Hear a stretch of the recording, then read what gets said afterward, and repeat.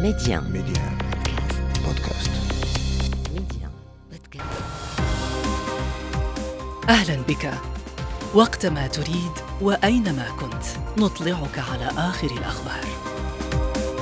محتوى إخباري يومي سريع دقيق ومختلف، كل ما يهمك في العالم بنقرة منه. أنا مجدولين بن شريف، وهذا أخبار كاست على ميديان بودكاست. مرحبا. أهم الأحداث في عناوين.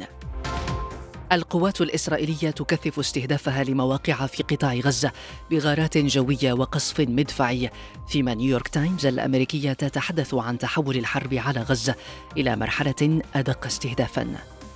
ردا على اغتيال العاروري والطويل، حزب الله اللبناني يعلن استهداف مقر قيادة المنطقة الشمالية للجيش الإسرائيلي بالمسيرات، ووزير الخارجية الأمريكي في تل أبيب منعا لاشتعال المنطقة. في فرنسا، غابريال أتال يخلف رئيسة الوزراء المستقيلة إليزابيث بورن. الصحافة المحلية تلمس تردد رئيس الجمهورية في اختيار وزير التربية. في المغرب، وزير التربية الوطنية بنموسى يشدد على وضع المصلحة الفضلى للتلاميذ فوق كل اعتبار، مؤكدا بمجلس النواب أن كل المقررات الدراسية سيتم استيفاؤها. إلى تفاصيل. في اليوم 95 من الحرب الإسرائيلية على غزة، أعلنت وزارة الصحة الفلسطينية في القطاع ارتفاع حصيلة القتلى الفلسطينيين إلى 23,210، أغلبهم أطفال ونساء.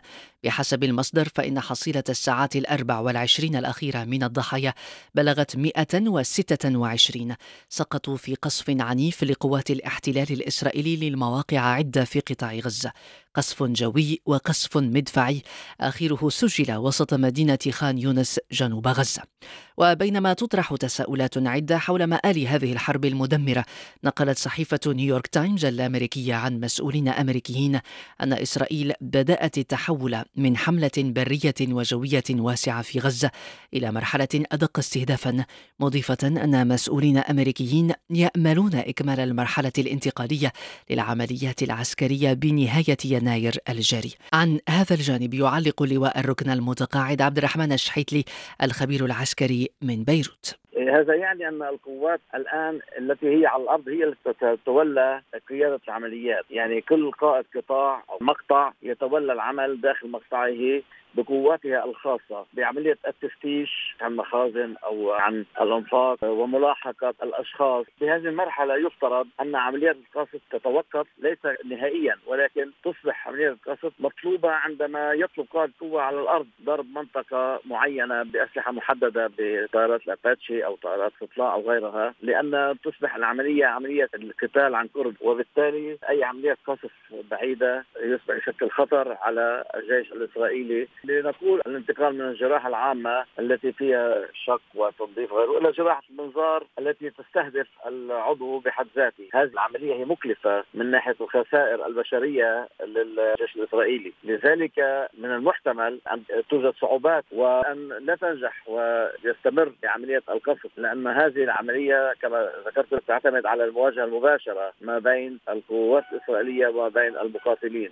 والمقاتلين هم يقاتلون على أرضهم، وبالتالي الاحتمال كبير في أن يكون التفوق على الأرض هو لمن يعيش الأرض ويعرف الأرض. لذلك هناك محاذير كثيرة في هذه المرحلة، وهذه المرحلة هي مرحلة طويلة ومعقدة، لن تكون الغلبة سهلة للجيش الإسرائيلي. قادما من العربية السعودية، وزير الخارجية الأمريكي أنتوني بلينكن في زيارة لإسرائيل ضمن جولته الجديدة الرابعة بالمنطقة منذ اندلاع الحرب على غزة. بعد اجتماعه مع نظيره الإسرائيلي، قال بلينكن إن هناك فرصة حقيقية لإسرائيل للاندماج في الشرق الأوسط، لكن يجب تخطي هذه المرحلة الصعبة. أما اجتماعه مع الرئيس الإسرائيلي إسحاق هرتسوغ فيمر على صوت متظاهرين مطالبين بالإفراج عن الأسرى. وبتزامن مع بدء مباحثاته في إسرائيل، نقلت وكالة أسوشيتد بريس عن وزير الخارجية الأمريكي أن قادة تركيا والأردن وقطر والإمارات والسعودية اتفقوا على مساعدة غزة في الاستقرار والتعافي ورسم مسار سياسي مستقبلي، وأن هذه الدول ستبحث المشاركة في اليوم التالي للحرب في غزة. في المقابل ما تخشاه واشنطن اشتعال المنطقة بات وشيكا على الجبهة الإسرائيلية اللبنانية.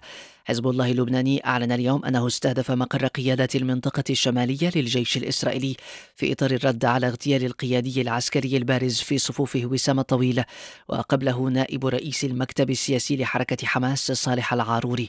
الاستهداف بالمسيرات جاء لحظات بعد الإعلان عن مقتل ثلاثة من أعضاء الجماعة اللبنانية المتحالفة مع إيران في ضربة استهدفت سيارتهم اليوم في بلدة الغندورية جنوب لبنان.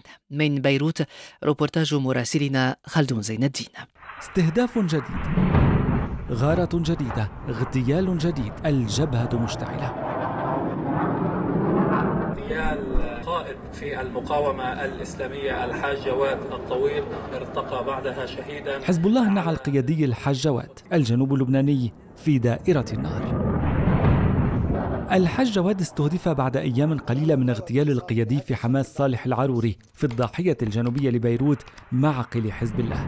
القرار الآن هو في يد الميدان. التعبير يتكرر على لسان الأمين العام لحزب الله حسن نصر الله. هناك استجداء إسرائيلي لحرب على الحدود الشمالية. الصحفي اللبناني محمود فقيه متحدثا لمدية، وهيدا بيخلي كمان ممارسة الضغط على حزب الله لفتح الجبهة. ماذا لو في حال فتحت الجبهة هذا سيكون ضغط على الجانب الأمريكي، أيضا استجداء إسرائيلي لدعم أمريكي في هذه الجبهة. بالتأكيد هذا سيوسع قواعد الاشتباك. التصعيد الميداني متسارع، خط عسكري يتوازى وآخر دبلوماسي يحاول فرملة التصعيد إلى حين. المواجهات تقترب من الحرب غير المضبوطة، سؤال ووقائع. إسرائيل تصاعد، حزب الله لا يريدها حربا مفتوحة إلا إذا شنت الحرب على لبنان فإن مقتضى المصالح الوطنية اللبنانية أن نذهب بالحرب إلى الأخير. الانتظار هنا أفضل مستشار. خلدون زين الدين، بيروت، مدية.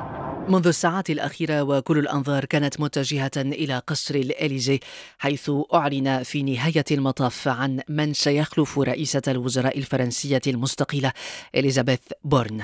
غابريال أتال وزير التربية في الحكومة الحالية والبالغ من العمر 34 عاما سيخلف بورن. كان من أكثر الأسماء المتداولة في وسائل الإعلام الفرنسية لتولي المنصب. يبدو واضحا أن الرئيس إيمانويل ماكرون يسعى إلى إعطاء زخم جديد لولايته الثانية قبل انتخابات البرلمان الأوروبي ودورة الألعاب الأولمبية في باريس هذا الصيف.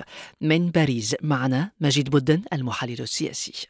الآن غابريال أتال هو قريب جدا من رئيس الجمهورية. آخر منصب له هو وزير التربية، له مواقف قريبة من مواقف رئيس الجمهورية ومطابقة لرئيس الجمهورية. يمكن هذا يسهل العمل، لأنه من المرجح أن رئيس الجمهورية يريد شخصا متلائم معه ومتطابق معه ومنفذ لسياساته والحكومة القادمة كالحكومات السابقة، ولكن أكثر من ذلك ستكون حكومة الرئيس ماكرون فيها وزير أول ينفذ سياسات الرئيس ماكرون، لأنه يريد أن تكون السياسة ببصماته وتكون سياساته في المجالات الاجتماعية والاقتصادية والخارجية، وبالتالي سيكون هناك تعديل كبير في تشكيلة الحكومة. بالمغرب وخلال جلسة الأسئلة الشفوية بمجلس النواب، أكد أمس وزير التربية الوطنية والتعليم الأول والرياضة بنموسى أن المصلحة الفضلى للتلاميذ ينبغي وضعها فوق كل اعتبار، وذلك على خلفية التوقفات التي عرفتها الدراسة في مجموعة من المؤسسات التعليمية العمومية بسبب توالي الإضرابات احتجاجا على النظام الأساسي لموظفي قطاع التربية. الوزير شدد على ضرورة ضمان الحق الدستوري للتلاميذ في التعلم، مؤكدا أن جميع المقررات سيتم استيفاؤها خلال ما تبقى من الموسم الدراسي. نستمع لمقتطف من تصريح الوزير بنموسى. يجب ضمان الحق الدستوري للتلميذات والتلاميذ في التعلم.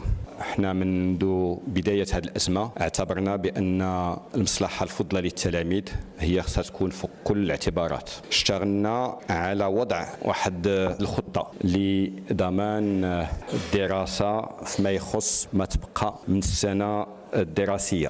أنا اللي بغيت نأكد عليه هو بأن بطبيعة الحال مددنا السنة الدراسية بأسبوع، ولكن هذا لمراعاة تواريخ تنظيم مباريات ولوج المؤسسات والمعاهد العليا لا الوطنية ولا الدولية. ولكن في نفس الوقت احنا واعيين بأن أسبوع إلا خديناه بحد ذاته غير كافي، ففي نفس الوقت احنا اشتغلنا على المقررات باش نحاولوا واحد العدد ديال الحصص اللي هي الزمنيه اللي مقرره، باش نحاولوا نجمعوا الحصص اللي هي متكامله، نحاولوا كل ما يمكن نركزوا على ما هو اساسي باش التلاميذ المقرر كله غيديروه، ولكن هو هذا المقرر مبني على تخفيف وعلى جمع بعض الحصص. جولة أخبار كاست انتهت.